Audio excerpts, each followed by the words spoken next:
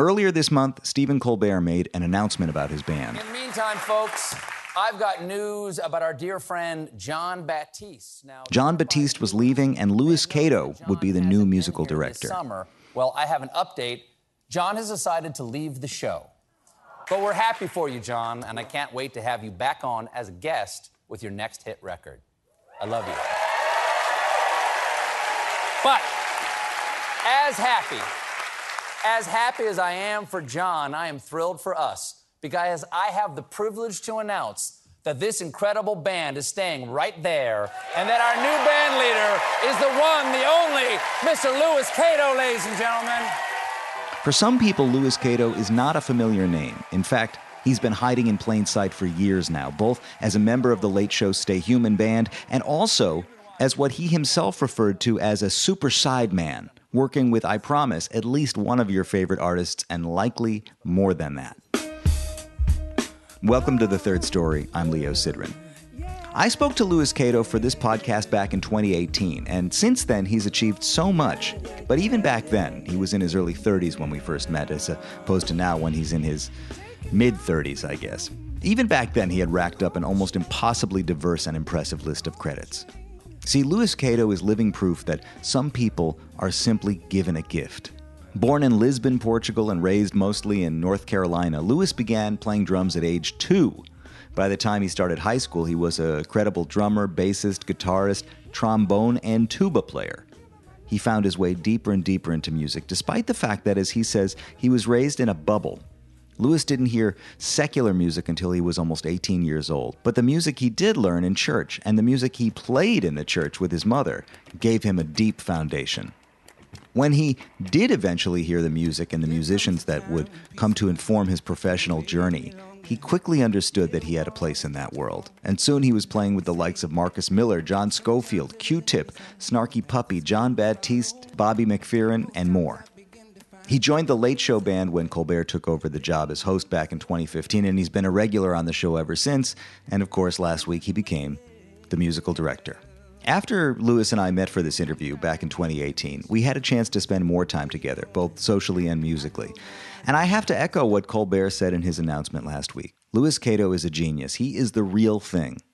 In our interview, he told me that he thinks his biggest gift is his ears, the way he hears into music. And that may be, but I can tell you that his hands, his voice, his head, and his heart are also doing some serious work too.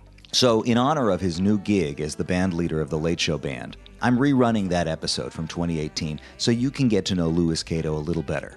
We talked about the difference between making music in church and playing secular music, what it means to learn what you already know, and how surviving a terrible tour bus accident changed his outlook on life and music. And I just want to add a kind of a memory that I've had about this episode ever since it ran, which was that when I got to his studio in Brooklyn, in Gowanus, to talk to him those years ago, I remember he was eating a kale salad, and rather than waiting for him to finish eating the salad, I let him eat it while we were talking. It always drove me crazy that you can hear him chewing a little bit at the beginning of the conversation. And subsequently, a handful of musicians reached out to me who heard the episode, and they said their favorite part was the kale salad. So it goes to show you never know what's going to endure over the course of history. Without further ado, here's my conversation with Louis Cato from 2018. Our mutual friend, Michael Thurber, who's just been talking about you like crazy. Man, you got to tell me, how do you know Thurber? I met Michael Thurber when he was, I think, at a period in his life where he was just reaching out to people. Mm-hmm. We had some mutual friends. I met his roommate at kind of a dinner party, and the next thing I know, I got this super enthusiastic email from Michael saying, "Man, these are the people that we know in common. And let's just hang out." And like people don't come that real and like with love and enthusiasm from the beginning. You know? Yeah. And he was the real thing. And so anyway, so we met for a drink, and like immediately it just was love, And that year I met him, which was like maybe 2012 or 2013. I was making a bunch of records, and I just called him for everything. Like for the next 6 months, he just was playing bass on everything that I did. Which brings me to a question that Yeah. What do you do? Yeah, I don't know, man. I don't know, man. That's what I'm here to find out from you. Speaking of Michael, it's funny because I saw Michael Thurber the other day at his Joe's Pub thing at his Thurber Theater. Oh yeah. I saw him afterwards for a drink, and everybody went to hang out afterwards, and he and I were talking, and he said to me, this thing that I think is like, I need to hear it, and I need to tell people this, and we all sort of need to remind ourselves. He said, like, you are raising a family on music. You have a roof over your head because of music. Like, you are supporting yourself making music. Anybody that can survive from art, it's a difficult thing to do. Yeah. You know? I feel lucky. And I remember that for sure. Mostly I remember when I had to validate myself and find a place of confidence talking to someone else. But you write about that a lot. I saw a video of you on your website where you're talking about how you write songs. And one of the things that you said is, oh, wow. You reach into the air, into the energy, the vibration of the room, and sometimes just the sound of whatever you're playing will kind of open up an idea for you. Absolutely. Lyrics kind of emerge from that. Absolutely. But you are writing into a specific pocket a lot, especially in this collection of records, and it is speaking very much to this conversation about coming to accept where you are in this moment, not worry about what other people are doing. I mean, that's what I feel from this record. It's like taking some ownership of, this is where I'm at right now. Yeah, absolutely. I mean, the direct parallel, which you'll understand, was kind of transitioning from a sideman that always reasoned away creative endeavors for, I don't have anything to say, to realizing that I did have something to say, and I do have opinions, and there's something to be said for the way that I hear music. The real parallel in my life path is just literally that transition and all the uphill internal battles along the way of like validity, which is really interesting that you bring that point up, because I really feel like it's funny. Like, these songs are like a couple of years old now, at least. I realized at I had a show some months ago, and I don't remember. It was just a really hard day with, I don't know, probably some like news of like songs that didn't get selected or stuff like that. And like, I don't know, I was really not in a great headspace. But I got on stage and I was kind of pushing through, and then I got to Look Within. I started by myself actually on the live version. So I sang like one line, and I was just like, wow, I'm actually really preaching to myself from the past me 2 years ago is completely preaching to present me right now. It's like, I guess it's like, sometimes it's literally like that. Well, right. It's like we have to learn what we already know. I mean, you knew enough to write that, but you're still learning from it today, Yeah.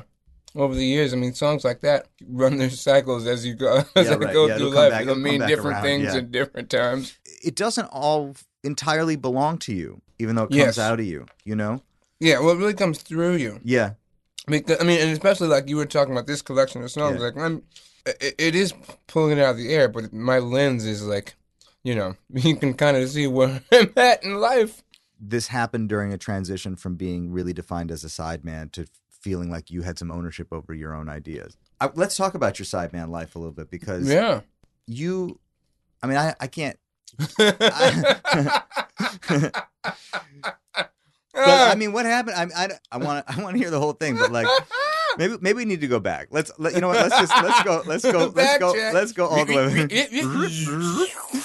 Okay, you're born in Lisbon, Portugal. My dad is in the military. Oh, so American family. My dad grew up in North Carolina. My mom grew up in Omaha. Yeah, the short version is that he was stationed in Portugal in the Air Force. In Lisbon, he had my older sister, and then 2.5 years later, had me. But we left like when I was 3 months old. Oh, I see. So I didn't get to dig in that hard. Or at all, really. Right. So do you have a Portuguese passport if you're born in Portugal? The way it worked, the laws have changed a few times in my life. So when I was 18, I had to do like a selective service thing, because my birth certificate is a certificate of birth abroad. So as an American, were you born on the base? That is a great question that I always forget. And this is about the time I text my mom. Yeah. And she reminds me, I'm like, oh, yeah. That's right. But I want to say no. Yeah. The pictures I remember were like, because it was all like Portuguese doctors. Yeah. I remember that the story she used to tell me every year was like everything, the language gap was like a big thing. They didn't think she was trying hard enough. Turns out I just had a big head. And it's carried you this far. We'll see. Yeah, right. The end remains to be seen. But we moved to Ohio when I was like 3 months old. Went to D.C. for a couple of years. That's where I started kindergarten. My dad retired. And we went back to North Carolina to take care of his parents, my grandparents, when I was like 5. So I mostly grew up in North Carolina. And your mom? My mom was stay at home for most of my childhood. Later in life, when they split up, she did a few different things and is now working like she's in like a charter school. Were they musical? Was there music in the house? My mom's musical. My dad is wonderfully tone deaf. Mm-hmm. My mom grew up singing and playing piano in her church in Omaha, and she's really gifted and plays by ear and spiritually aware. Right, and you heard a lot of music in church, right? I only heard music in church. Tell me about that. That's a really defining point of my story, is that we weren't allowed to listen to secular music, which was anything not Christian. So I'm still relatively new to so much of the things that I've found to be like, my sort of home base. Mm-hmm. Like all these staples of music, James Brown and Miles Davis and You couldn't listen to Miles Davis. No, we couldn't do even jazz at that time was like a stretch. But that kind of got a little looser as I was like in high school, and the college university that my older sister went to. They would let me come and like play in the wind ensemble. I would play tuba and euphonium in their wind ensemble, and they let me play like bass or drums in the jazz ensemble. And I think around that time that got a little looser. And was it music in church? Was it basically gospel music, or what kind of music was it? It's interesting. Like up until I was 8 or 9, it was like really old stomp clap. It's like a small town in North Carolina, so like real traditional. Like before my mom and I moved back there, like we were like there was like no music. It was like wow, just literally like. Stop, clap. Glory, glory, hallelujah. Since I laid my burden down, just 10 minutes later, friends don't treat me like they used to. Since I laid my, just burden down, burden down, So, okay, man, so really just the bare minimum, just the body, what the body could make, that was what music was. But then when I was like 8 or 9, I started going to another church, which is a whole epic saga in and of itself. It was like the opposite direction. It was like more modern, Hillsongsy, worshipy, pop kind of things. My mom came over with me, so it was me and my mom and the pastor who played acoustic guitar. But that brought the whole other side of things. And the radio, 91.9 FM. I wonder if that station is still there. I'm sure it is. That was like the contemporary Christian station. And where is it? Where in North Carolina? Albemarle. Stanley County. Okay. Albemarle, North Carolina. And that's contemporary Christian music you're listening to there? Yes. So my brain is a dictionary of all that. It really, there's like one close friend of mine that's also a producer and also grew up in that world. Mm-hmm. Actually, do you know Jeremy McDonald? No. Yeah, he's a great producer. But Jeremy had a similar upbringing. He's like the one person that can point out like the specific like contemporary Christian references in my. Yeah. It definitely informed the way that I hear music coming together as a producer. As an instrumentalist, I got so excited about. I mean, I definitely have that from like a lifetime from like 2 to 18. How is contemporary Christian music different? Or what are some of the things that you take from it, do you think, in your music today? The things that I take with it in my music today, I kind of envision it as a sense of how things fit and stack, just foundationally. It's very pop, Yeah. you know. It's very like everything's like in its right place, and you know, Yep. like Who were the artists that you were? Who were the artists? Oh gosh, the guys that were like songs that like my head are like a dictionary of, or like PFR, Stephen Curtis Chapman, Michael W. Smith, For Him, Point of Grace, The Newsboys, DC Talk. Gosh knows, Rich Mullins, one of my favorite songwriters.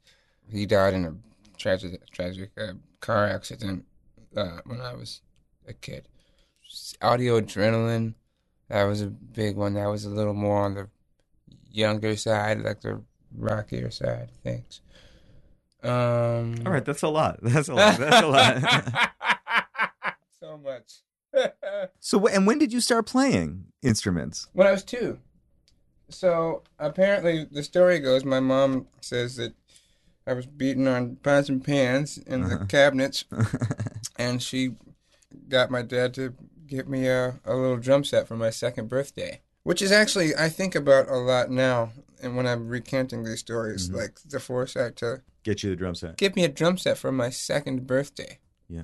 You know, because that, like, you know, I used to teach when I was living in Boston for a while, and it's baffling like how many kids or adults would come in and like, oh yeah, I always wanted to play drums, but like my parents wouldn't let me because it's too loud, you know. So I really appreciate she had the thought, oh, let's get him a drum set at 2 years old. But apparently I played every day, and I would only practice in mittens. That was a thing. I don't know. Yeah.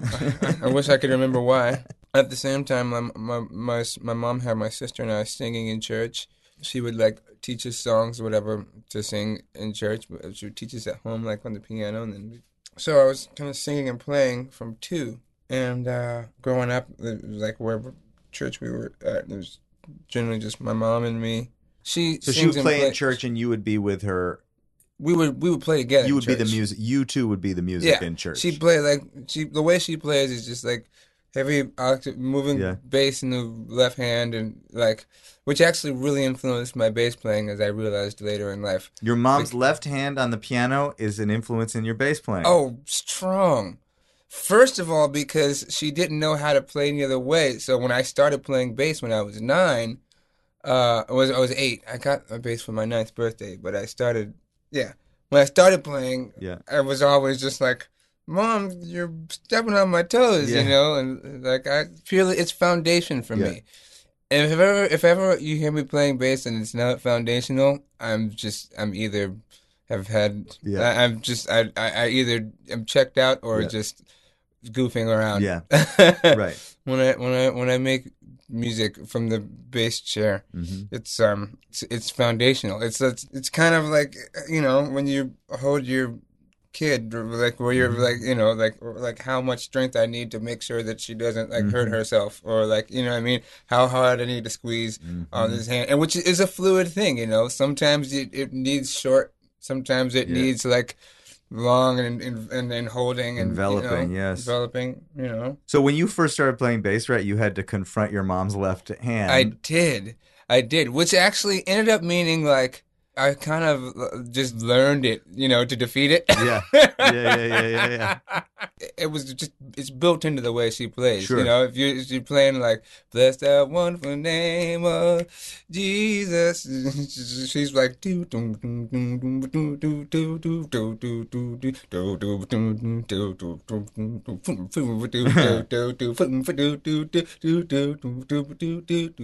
do do do do, like the where she would approach and where she would double, and you know. So where did she learn how to do that? She's self-taught, but she did grow up in the Church of God in Christ, and I believe that I'm quoting her correctly when I say that Twinkie Clark was a big influence on her. I don't know who that is.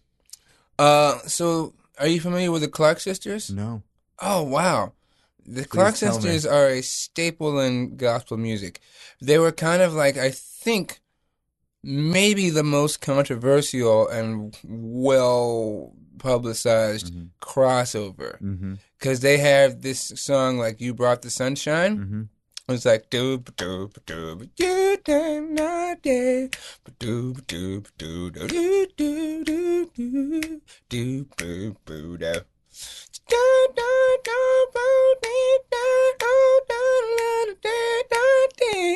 The Clark family was like like one of those phenom families of like all the girls sang, and Maddie Moss was like the mom, and she was like a taskmaster, but like had these.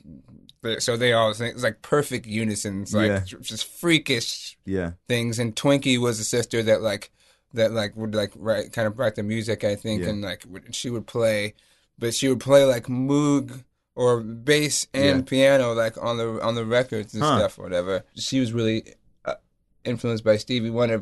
She would sneak it because they weren't allowed to listen to secular music either. But so that came through to my mom. Well, it's funny because like when I was growing up, my father used to say, you know, the thing about rhythm and blues is that they just changed Jesus to baby. Really? Yeah. Yeah. I mean, yeah. I would have to agree. Yeah. But that's why I asked, is it musically different? Or is that that's the foundation from which rhythm and blues comes, though? Yes. Yes, it is. I have friends that will probably shoot me down for not knowing this history any better. But generally speaking, I think in the question of which comes first, the chicken or the egg, it's probably the church. Of course, because that was like out of like, you know, slavery. No, it has to be. Which was directly like, you know, from spiritual elements like back in the motherland, you know. But see, one of the reasons it's so interesting to me in today's modern context is, and I find the people that I talk to, that I'm often compelled to talk to, are like you, people who spent time in and even thrived in, to some extent, the modern educational industrial complex, but who came with such natural musical talent that it wasn't necessarily the best place for them. Oh, yeah, I only lasted 2 semesters at Berkeley. But so what I'm starting to wonder is where the divergence in today's world is. You know, there's this space between the music that is taught in music schools and the music that comes out of, I don't want to say authentic, but I'm going to say authentic, traditional place. Like you're picking up all this stuff like firsthand. This is like source material that you're getting. Your mom's left hand, the way this music feels in the church. Like that's where you learned it. Now you end up later on interacting with all this like music school stuff too. Yeah. You know, you went to Berkeley, and like a lot of musicians that you played with subsequently came through North Texas and came through these big music schools. But what you're describing to me is a completely different background. The grass is always greener. Yeah. When I got to Berkeley, everyone that I met, or most of the people that I met, came from like places where like there was a scene, or there was someone that people they had like community, people to look up to, like, you know, like a lot of the church musicians came from like big churches. Sure. And there'd be like circles of every instrument. Like, you know, there's like 2 or 3 drummers, like, you know, they're all waiting to get on and play whatever. And there's like a bit of like competition, and like the OG that's like, and that like that they would look up to. And but like, that's not your church experience. No. My church experience was like me being the only, me and my mom being the only musicians, really. And then later, like a couple years later, my pastor, when we started going to the other church, and that pastor played guitar, and so like it was you and your mom and and the pastor. That's what you were saying. That's what so that was a band. That was your experience of playing with a band for the longest time. Was you and your mom and the pastor. That's what it is to make music with other people. And then later, when I was like, I want to say like 16, maybe, there was a couple other churches that.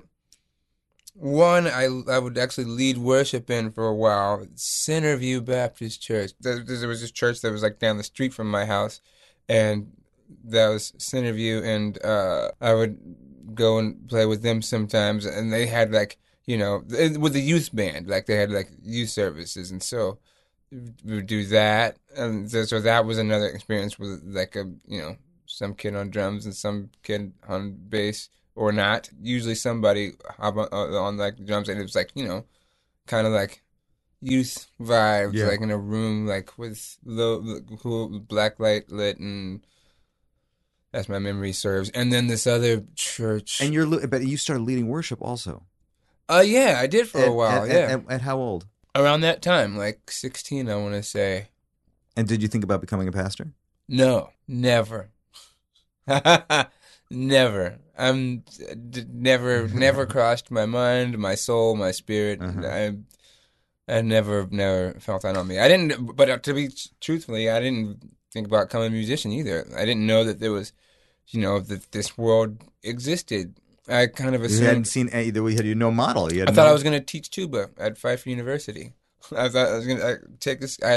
They were hinting at a scholarship, and uh, I'd already, that school was like 15 minutes down the road from my house, and I figured, well, I can take scholarship and then do school because that's what everybody does, and then teach because that's what any of the plays does. It's like, And by 16, 17, were you pretty accomplished as a drummer, as a bass player, as a horn player, and as a guitar player? Were you kind of developed on all those instruments?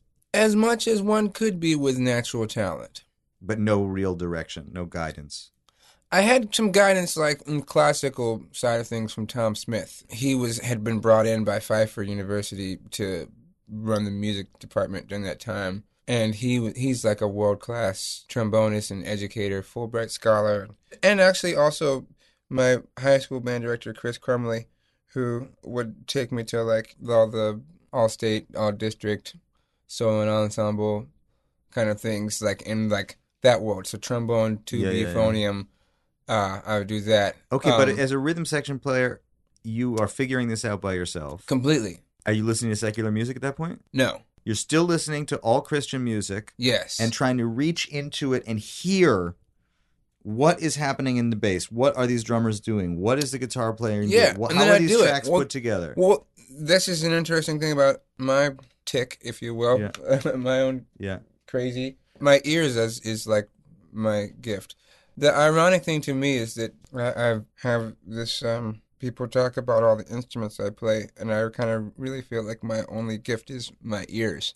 And it just translates accordingly differently. And through that, I've found, like I said, that I have things to say in different, slightly varying identities on my instruments. But yeah, everything was relative. Mm-hmm. Like bass lines that would ascend into like guitar lines, but like, where did that go? Like... Well, some of that is like playing like an arranger. Basically, when whatever you're playing, understanding the service of the song. Like... Always. That's a big part of my musical identity. And I think, to jump back to a previous point of what the difference is between like the coming out of like the church into like this music today, is that there is a foundational element of priority. Yes. For the simple reason that, like, in theory at least, or what you're learning, what you're being taught, is that it's not about you. Yes. You have to support both the person who's leading worship and also make it very obvious for the people in the room and let them know what their role is. Yeah. Well, I mean, make it very obvious is one way of saying it, I guess. Our approach was always like, I guess biblically, the Levites, I guess, were like the tribe that would like usher the people in to worship. And so like that was like always the approach was like, we have a job to do. We have to be so tuned in to the spirit in the room and to the actual spirit of this thing so as to lead everyone else in. And if you didn't, then like you know what I mean?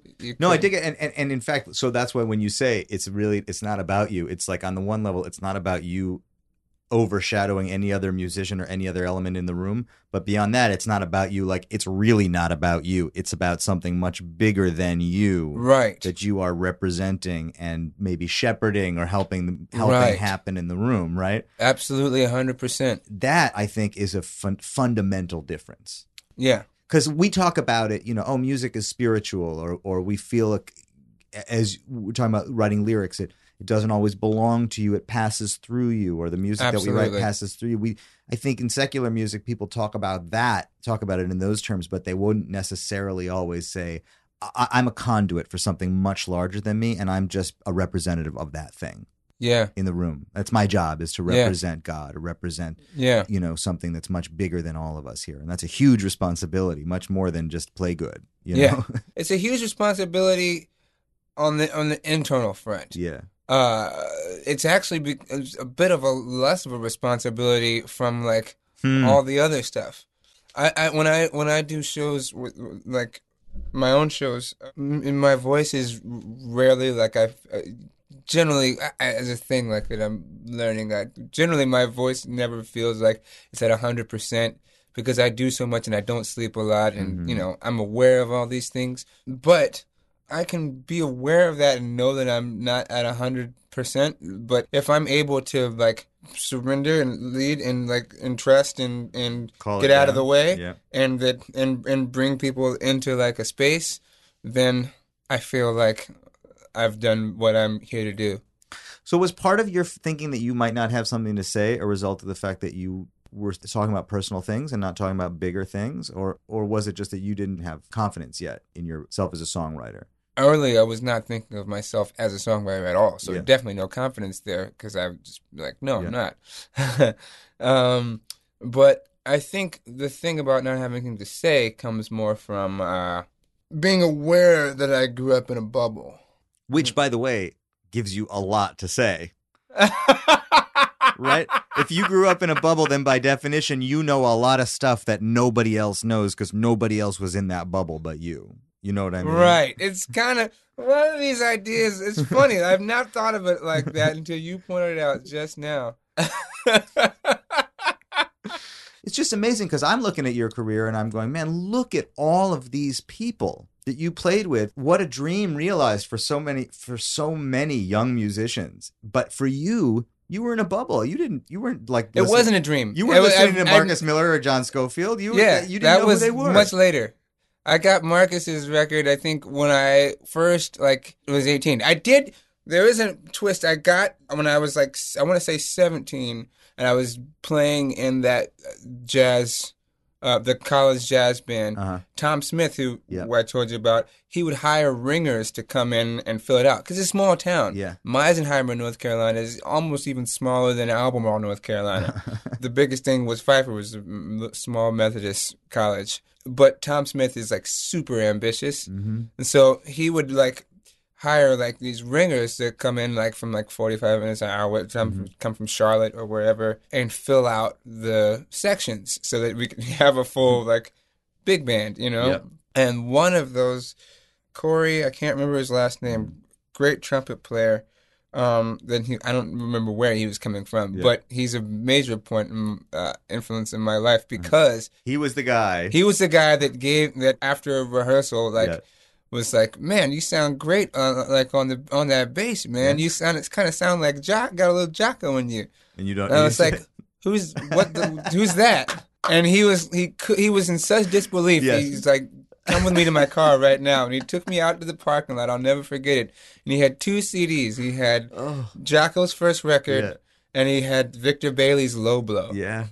And I learned every note on both of those records. It was just like an oasis. So this is the moment I've been waiting for. So what happened in your brain when you heard those? I mean, was it a surprise to you? Mind blown. Was it blown? Mind blown. I spent hours. I remember Saturdays, this in my room, just with the door closed, because I don't know if I was really allowed to listen to them yet. Because there's a few records like that, too. I'll get to the other ones, too, because it's really interesting. You'll probably hear a lot of me within the scope of them.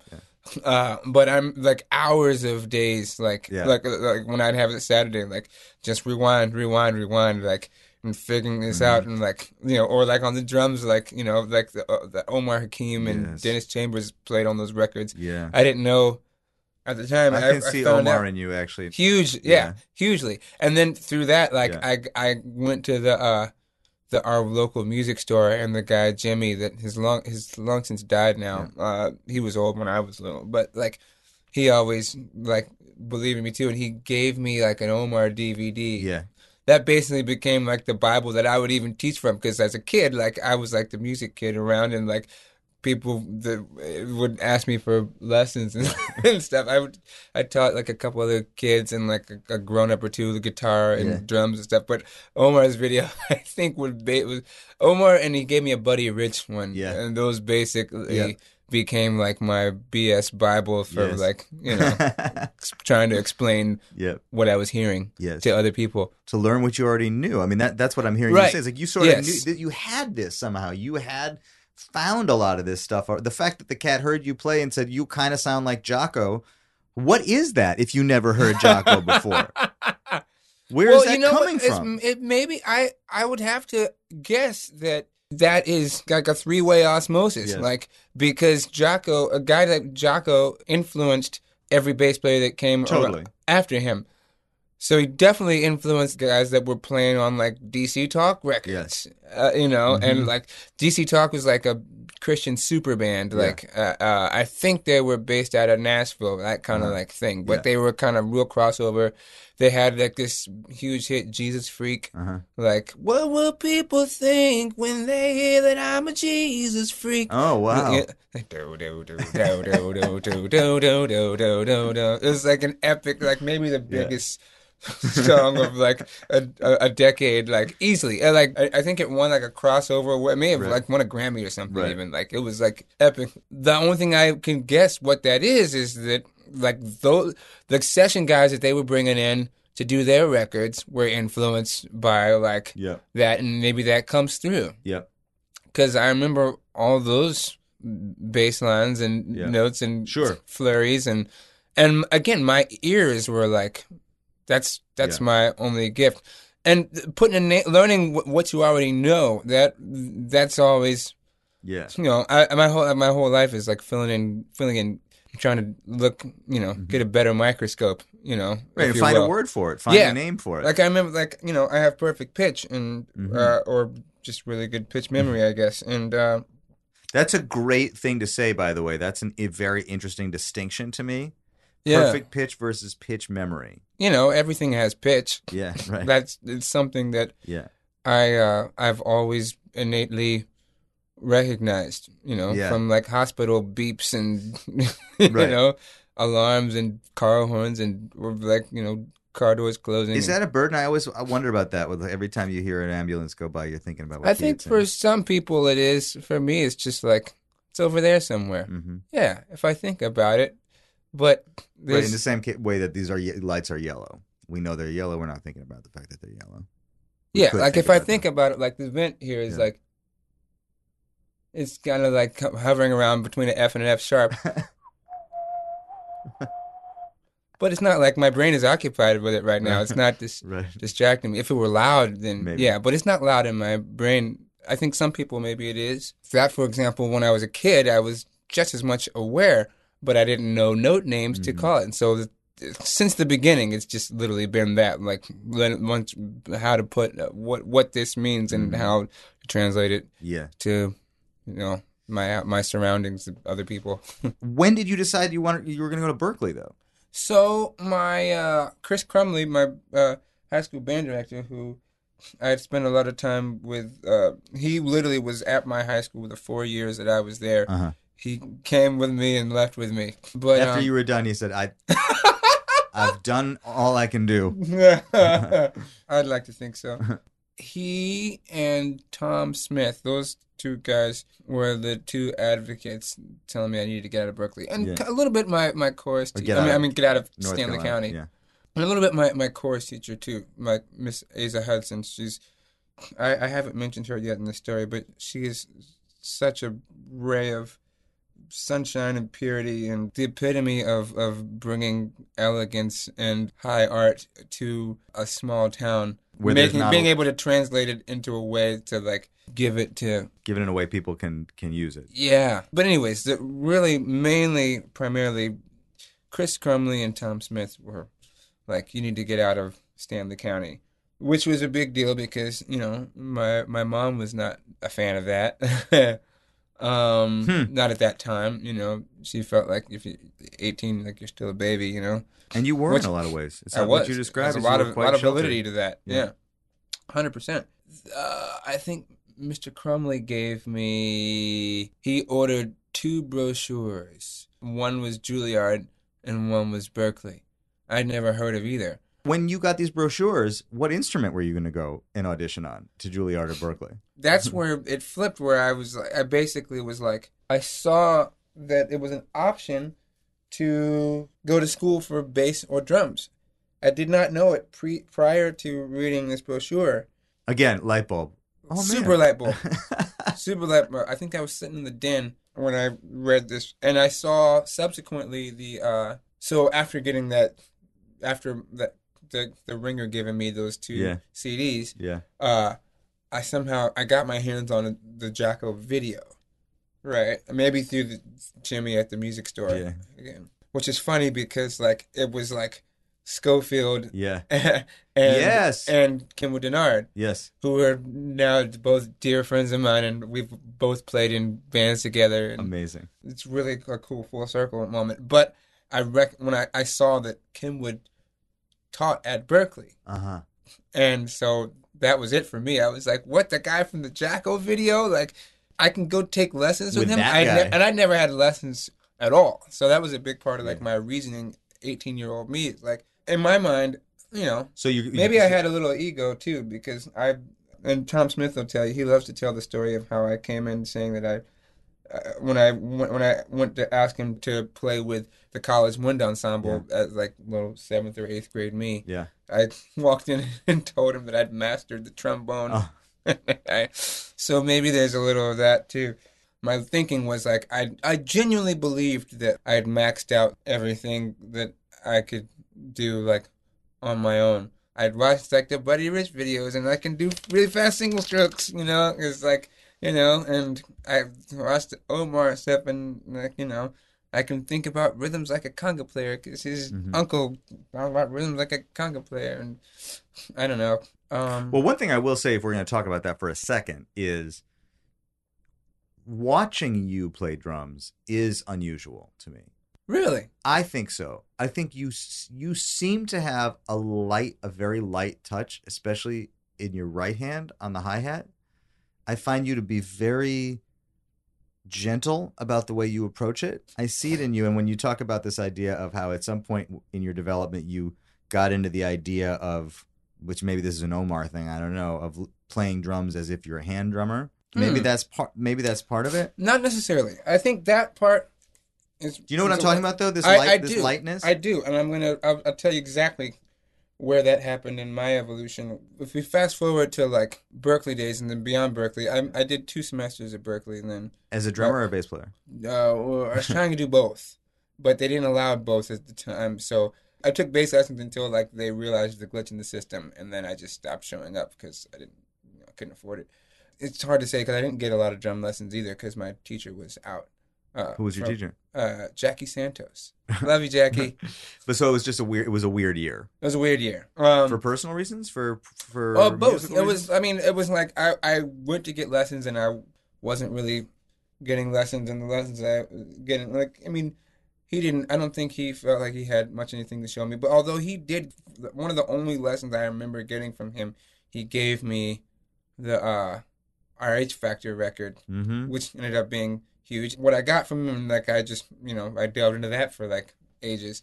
So how old are you? At this point, I'm like 18. How old are you at this right now? moment right now? Oh, I'm 32. You're 32. Yeah. Right. So the RH, that makes sense. So the RH Factor was a new record at that time. I guess so. Yeah. Another one that a really funny full circle moment, because Jason Thomas, who really, and I've told him this, like, on a road trip, I did some dates with his band, him and Henry Hayes' band Fork. Oh yeah.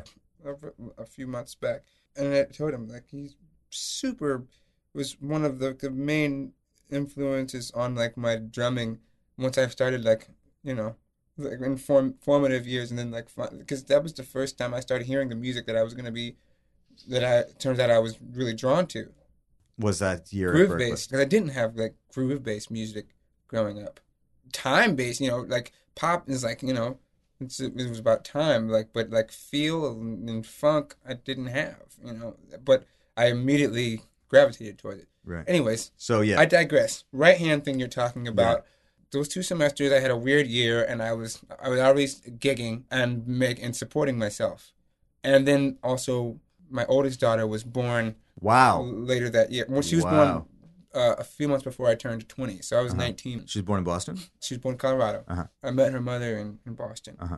So a combination of personal and all that was, and then just like financially not being able to justify it. I told myself that I was learning like just by doing, because it was all brand new to me still. I was like, so I don't want to go too deep into it if you don't want to, but you went to Berkeley not knowing much about men and women and life beyond the church, and you... Not at all. And you, by the time you were 20, you had a daughter.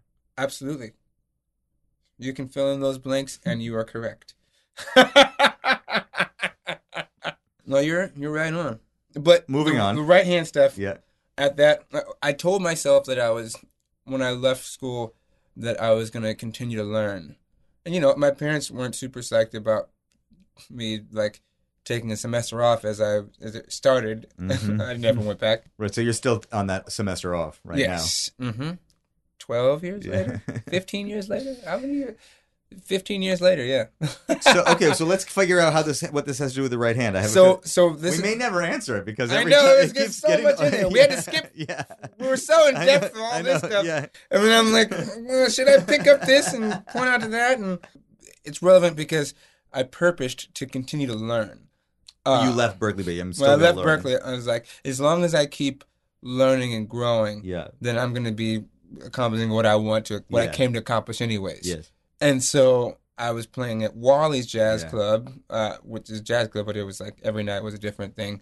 And fast forwarding to the learning piece, I would record myself playing. Yeah. When guys would come through and sit in that were like light years beyond anything that I knew. Yeah. And I would go and try to play that same groove that I heard like this guy play, and it sound totally different. Yeah. And so I would record myself at those gigs and then go back and listen to it and then analyze it. So one thing I learned was that I was not playing necessarily for a sound, but with an energy. Which is valid. That informs like a big part of my identity. But I didn't enjoy the way I sounded. Yeah. Because I wasn't playing for a sound, as it turned out. So the right hand thing, like, I'm right-handed, so that's going to be strong. And when you're playing hi-hat, it's like, that's going to be... And when you get excited, like, that's going to be... It's just physics, And my left hand subsequently didn't have... When there's less control, it's going to be more natural. So the right hand is going to be stronger. The left hand is going to be less consistent. Did you ever think about opening up? No. My approach was to build control. So that was just my approach, The right hand thing you're talking about, like, being, like, come from, like... hours and months of very focused purpose because I didn't like the way I sounded. To kind of rebalance the sound when you played it. Yeah, and that's when I started mixing myself. Mm-hmm. That's a thing, man. That is a thing. Mix yourself. Yeah. You put one microphone over the drums. If you're playing and you're mixing yourself, all the sounds are there. I have a C214 in the corner back there. Uh-huh.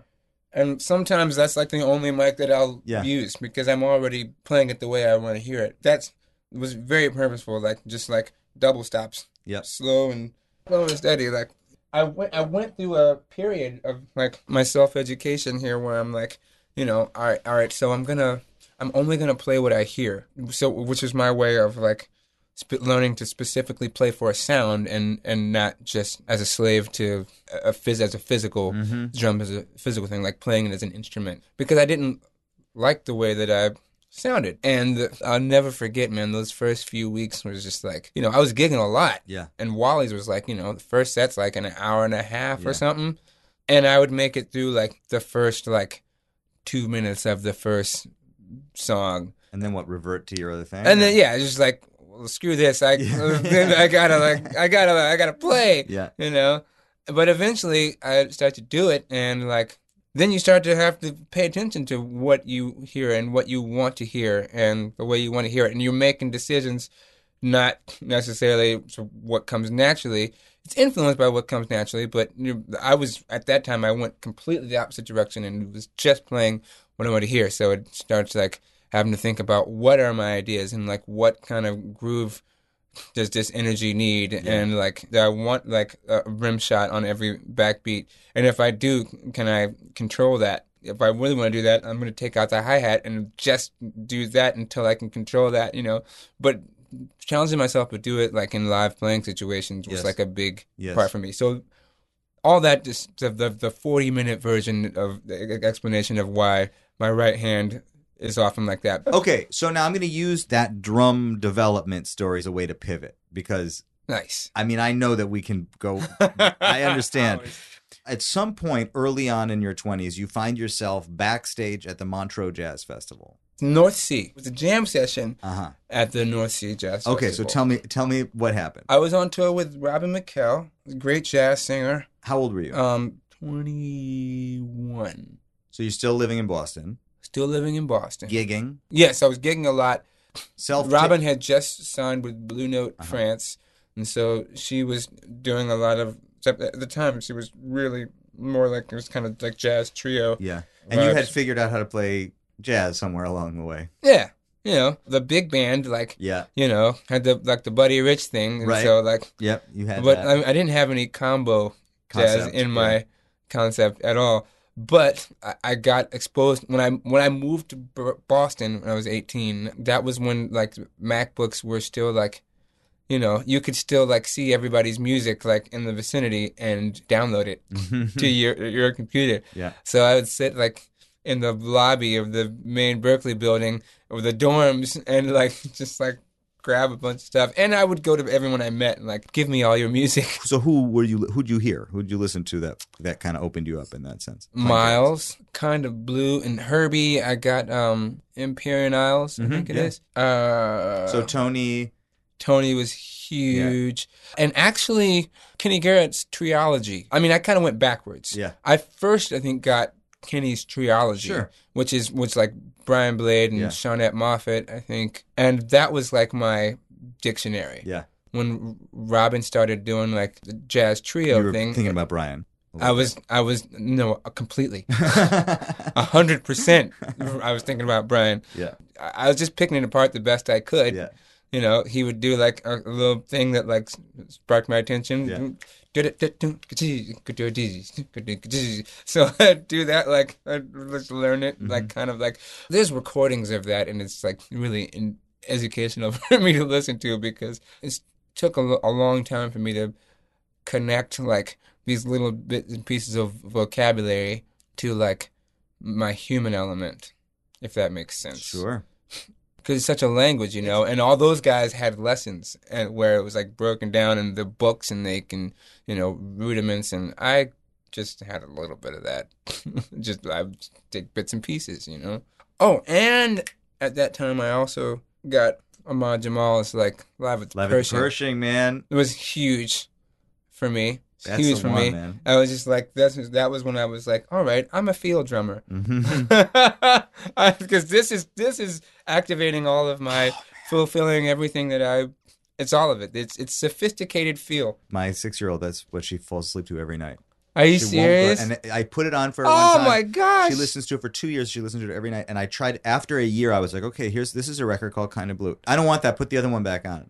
And wow! Next time I was like, this is Bill Evans. I don't want that. I want the other one. I want Ahmad Jamal. She only wants that because I think it's hypnotic. It's like that's amazing. You melt, man. Yeah, when you hear that. Vernell Fournier. I know. And what happened to him, man? Who is that guy? He's some cat from New Orleans. Yeah. I think he just died like in the last 10 years or something. Wow.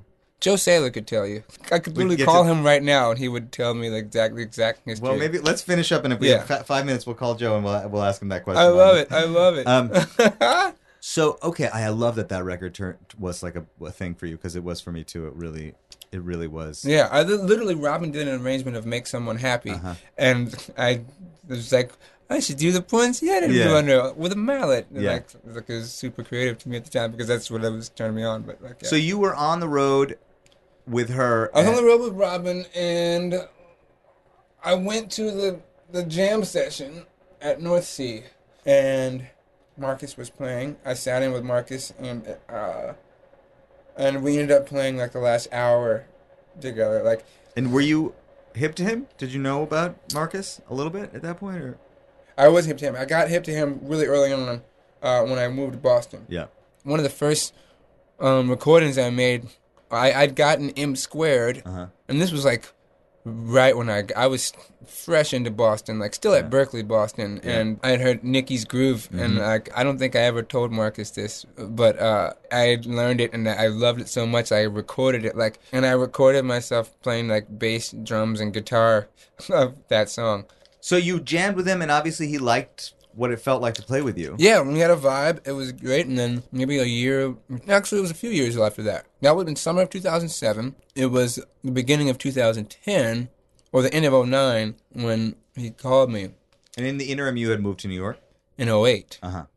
Marcus called, I think it was the end of 2009, because it was the beginning of 2010 when I started touring with him.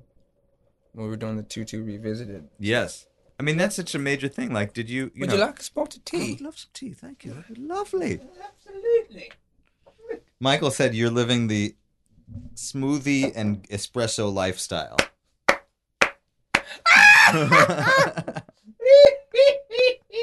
So, hey, listen, I got to know, because, this is at this point I'm giving up. I'm staying linear here. So you're in the juice place every day. You have been. Yeah. When we tried to set this up, it's always been morning because you have like a whole other gig that you have to deal with. Yeah. I get the sense that the Colbert Show is a lot of work. It is. Well, both those things are true. It is a lot of work. The time commitment now it moves around. Most normal challenge is like the inconsistency of the specific time. Like, we're in a thing now where normally we have to show up for a 3:30 or 3 o'clock or 3:30 rehearsal. Yeah.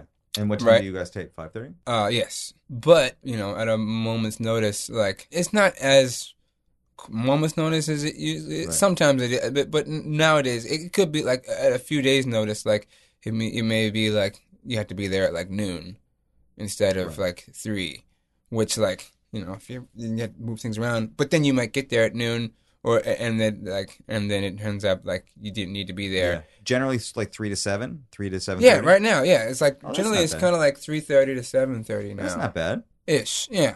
Give or take depending on that particular show. This is part of the reason I'm asking you about how you are getting it all done, because the only way I can get anything done is if I take on too much. I feel that way. It is a constant thing, man, because it's the good news is I'm getting a lot done. Yeah. And at the end of the week, the year, whatever, I look and I'm like, look, there's something to show for it. Yeah, I have something to show for my energy and my efforts. And and at the same time, it's just that constant, exactly what you were just saying. Hey, man, can we push it back a half hour? Because I'm just trying to do this thing. And I hate being that guy, but I also just know that that's the only way things work. And also, I need to commit to it. Otherwise, it's not going to get done. And exactly. I also feel like a big part of what I'm doing actually can't be described so easily, because when you have a family and you're trying to show up, that's a big time commitment and it's a big emotional commitment. And yes, it doesn't even have anything to do with any of what we're talking about. Exactly. Yeah, I mean, that's a huge part of my story too, is just pushing against that grain to try to balance these seemingly opposing worlds. Yes. And so, kind of the rhythm that I've been in now is that, because of the show, I would typically miss bedtime anyways. Yeah. So I do mornings with her. I take her into school, have her there by 8:30, and I'm here with food by 9 usually, and ready to go. And you can do a good 4 or 5 hours before you have to go in. Yeah, exactly. But then you're out with Bobby McFerrin, you're doing dates. I also see you're playing gigs. Not as much. I mean, here and there. Yeah. Since coming on to the show in 2015, not as much. And that was a choice, a conscious choice. Be off the road. That's a part of this gig. Yeah. Which is, unfortunate in some aspects. Things come up from time to time. I mean, for the most part, it's been a natural progression, because I don't necessarily see myself going back into Super Sideman world. And you were in there, man. I was deep in there. So the whole time that you were in Super Sideman zone, on the one hand, it had to be incredible. Yeah. Yeah. On the other hand, I hear you saying that there was a part of you that felt that maybe you weren't representing your best self doing that, or that you Later, weren't... on the later side of it. So after the accident, I was in a tour bus accident with Marcus. I did not know that. I don't know anything about this. It's a major turning point in my evolution, actually, because the driver died. I broke my back. Where was it? Where were you? Right about 20 minutes outside of Zurich, Switzerland. How many people were in the bus? There were 11 of us. What year The driver was was the only one that died. This was the end of November of 2012. The driver died. You broke your back In Switzerland. Sprained my neck, cracked a couple ribs, bruised some other bones, and had a concussion. And I was on bed rest for 10 weeks after that. And your child was just born? Yeah, she was born March of that year. That was a major turning point. That was actually kind of when I moved. I had been up in New York up until that time, but I was touring so much, my stuff was in storage, and that ended the tour. And I flew back to Boston instead of New York because my now wife was living, and our baby were living in Boston because her mom was in Boston. So while I was gone, she had the support of her mom, and I recovered there, and I went back on the road in February of that next year. How long did you go without being able to play?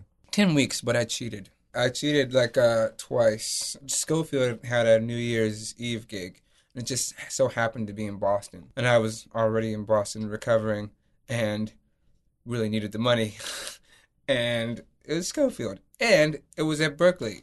I was like, I have to do this, and I know I can, much to my family's chagrin. I was like, trust me, guys, I've been playing drums since before I could walk. I know how to do this. I hired a tech.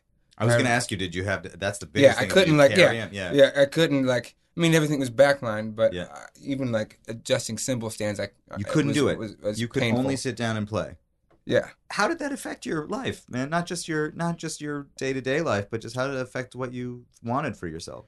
Well, I started thinking about things a lot differently. It went hand in hand with starting touring with Bobby McFerrin at that time, with Gil. Yeah. Which was significant because joining Bobby's band was the most natural version of myself, that I got to be in Sideman world. Meaning but instead of being called to play bass or being called to play guitar or being called to play drums, it was for you. We're called for you. What do you want to play on this? And initially, Gil wanted me to have a bass and a guitar if I want, and whatever.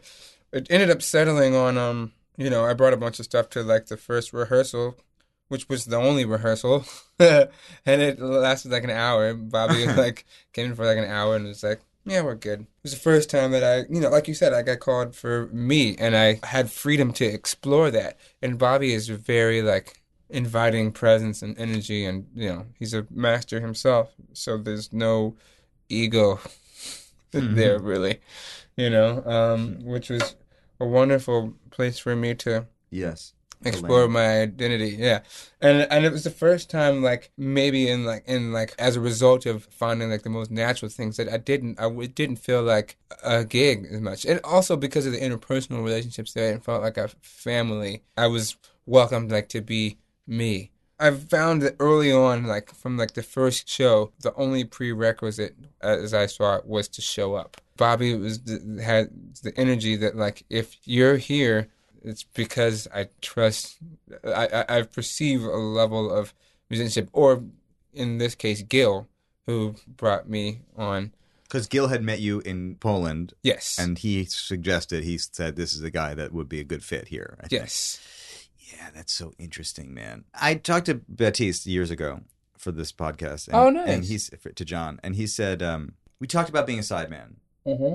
One thing that he did say was, in his experience being a sideman, he said, if you are the kind of band leader who needs to give a lot of direction, then you need to find musicians to be in your band that want to take a lot of direction. And if you're the kind of leader that doesn't want to have to say too much, then the right fit for you are sidemen who don't need to hear too much. I mean, I'm sort of paraphrasing, but it was basically that. That sounds like his concept. Yeah. And I know there's a lot of versions of that, but the best version of it for me is when I hear a story like this. There's something that's being communicated by the leader, whether it's the producer or the band leader or whoever it is, which is, I think I have good judgment and I judge to have you in the room, which means you don't have to do anything other than be in the room and do whatever is the natural thing. And you can feel confident in that because that's what the job is. Yes. Is to be yourself. Yes. And when that's presented in the right way, there's nothing better than that. Yeah, I think for optimum creativity. Yeah. Absolutely. And no fear, no ego.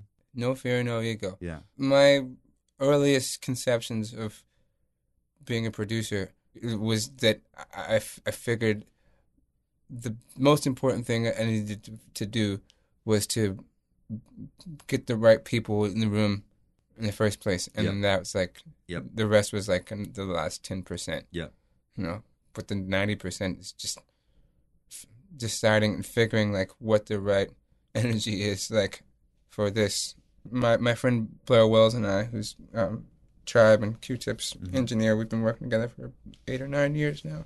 We have a thing where we get into a discussion where basically that producing is like, in music school, you should basically have to take, it should be like a psychology course. For some artists, especially creatives in general, like that part is almost more important than having experience. It's kind of funny that you mentioned that, one of the big relationships is the one with and around Q-Tip and Tribe. And like, again, considering that music meant nothing to you growing up. Like, you came to that later. Didn't hear it until later, and much later. Like, at the time when I started working with Tip, I was doing homework before I went because I didn't know. Were you listening to hip hop at that point? A little bit. Yeah. Well, at the time I was touring with Talib Kweli. And so that had been like a bit of my working introduction into hip hop. Another one that like I quickly, like, I didn't grow up with, but found a quick connection to just internally. Oh yeah. So speaking of which, bringing it back, Bobby World, like that was the beginnings of a culmination of all of my different pockets of worlds for sure. And when after the accident and starting in Bobby World, was when I'd been like tinkering with songwriting, co-writing before, but that was when I really delved in deeply.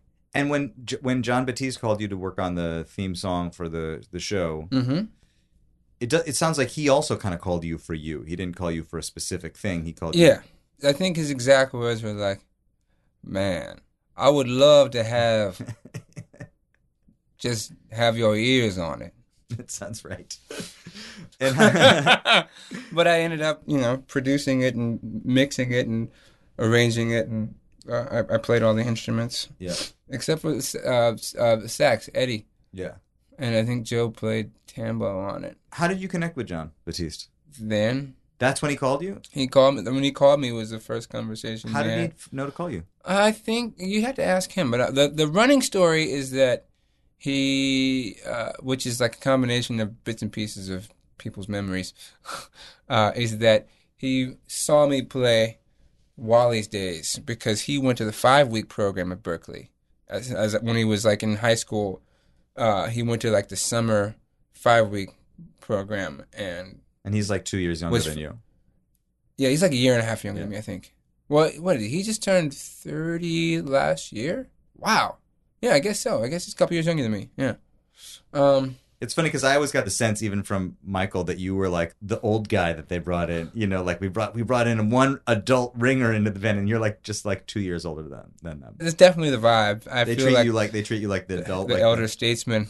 Because also, I mean, just experientially, like, a lot of them like focused on John's. Man, thing. I think about that with Joe Saylor so much. I think for Joe particularly, like Joe's whole sideband development is happening in the context of Jon Batiste, like stay human. That is like he's playing with. I see him out every now and then playing with all these people, Grammys or whatever, and it's like, man, what an interesting way to become a sideman. Yeah, is in the context of a band. It's actually that's a really great way of noting how unique that is. Because, I mean, it's not so uncommon for, like, non-jazz musicians to, like, find their sound and identity in bands. Right. But for jazz musicians, especially, it's like... Yes. Yeah, normally it's, like, different thing. And he had other things, too, you know. He's a Lincoln Center darling, you know. Oh, he's a great musician. So you were the elder statesman. You had been side manning it up, and well, yeah. They still ask me questions like, "Is this cool? Like, should we? How is this?"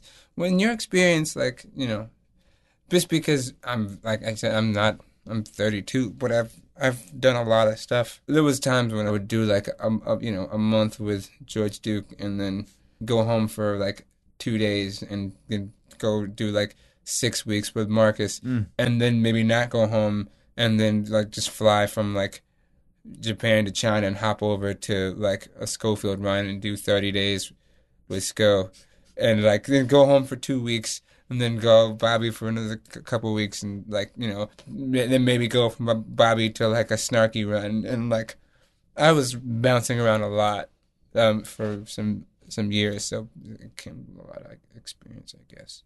How did you connect with Michael League? I met him at my house. He was doing a rehearsal. When I first moved to New York, I moved in a house with like 6 other musicians. Mike League was rehearsing with Corey Bernhardt for something. I don't even know what, but they were in my basement. I met them. I was coming home, and they were walking out and finishing, and like, I was like, oh, and we talked on the street for a while, you know, and then ended up, you know, playing together. He started doing these like family dinner things, like which was like the original incarnations was just like he would get a night at Rockwood and get like 3 singers, and we would learn like we would just, each singer would bring like 2 songs, so like there's like 6 songs or something that we would like learn on our own, and the concept was like no rehearsal, and we'd play them for the first time on stage. Yeah, and that was like the family dinner. Yeah. And then some Snarky runs and stuff, and Sput didn't move to New York when the rest of them did, so... Oh, so they needed drummers here. Yeah, so I ended up doing most of the stuff in New York around that time. They've come to really resonate so deeply all over the world, you know, and it's become a phenomenon. And Mike League is like an unstoppable and energetic force of... Yeah, he really is. You know. He really is. Yeah. I mean, that whole story is really encouraging to me, actually, because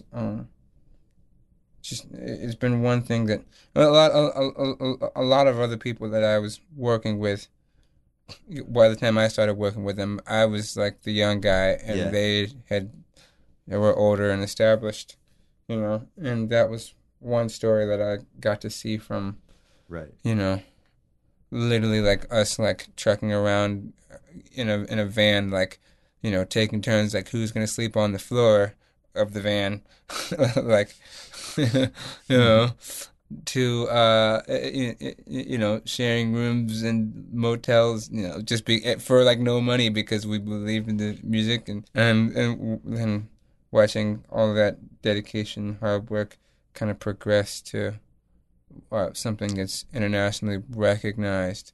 It's a testament to it's encouraging for me. It's a testament to drive and like and you know, belief in music and doing stuff like not for the money, but because you believe in it. And it's the fine line we walk, especially with responsibility.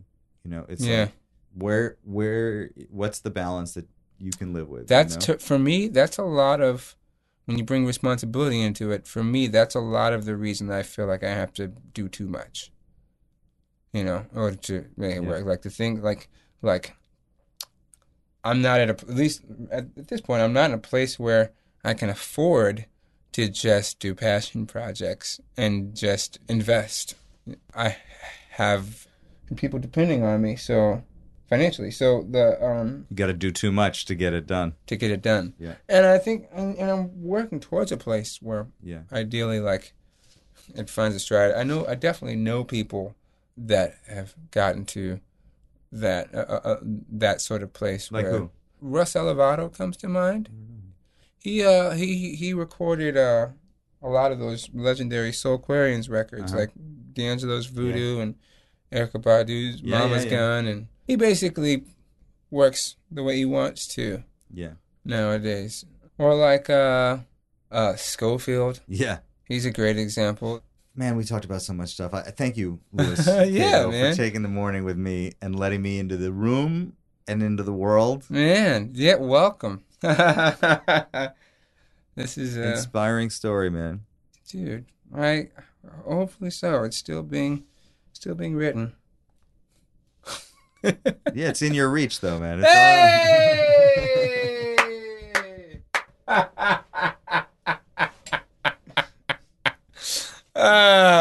full circle. Yeah, we did it. I gotta always find a way to. Gotta find a way. There he was, Louis Cato. What a guy. What a hang. What a scene. And I'll be back next week with another great one. Really, I have a couple in the can that you are not going to want to miss. Visit third-story.com to sign up, find the socials, patronize, the whole thing. I'll be back next week. Until then, I'll talk to you soon. This has been a WBGO Studios production. To learn more about WBGO Studios' award-winning podcasts, special concerts, live streams, and more, visit wbgo.org/studios.